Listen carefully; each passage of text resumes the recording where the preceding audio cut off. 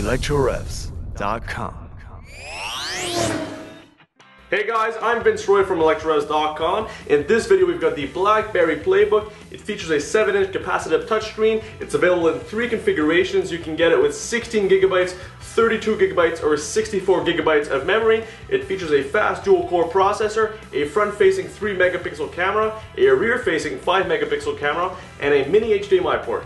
We were very impressed with the tablet's user interface, which made use of gestures performed with the bezel around the screen, which is touch sensitive to navigate between windows and applications. The tablet offered the best flash performance we've seen on any tablet so far, including playing HD video.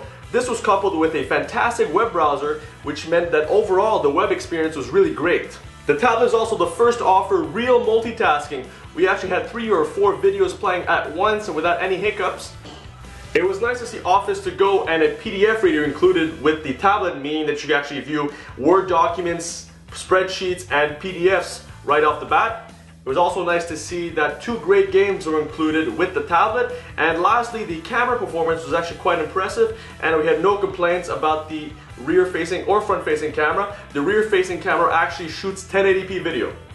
Our biggest disappointment with the tablet is that there were no native email, contact, or calendar apps, meaning that you have to go through the browser to check your email. We feel this is a pretty big omission, seeing as all the other tablets do have these applications. Our second complaint was that the battery life just wasn't as good as the competitors. We actually only got about 6.5 hours of heavy use. And lastly, the App Store just doesn't have as many apps as you'll find on Apple's App Store. In conclusion, we have to say that this is our favorite tablet so far, just because of the real multitasking as well as the fantastic flash performance. If we had to get a tablet, we definitely get this one, and we definitely recommend it for a student, as it has documents to go as well as a PDF reader. Overall, we give it an 8 on 10. For more information and more reviews, please visit electrorevs.com. electrorevs.com.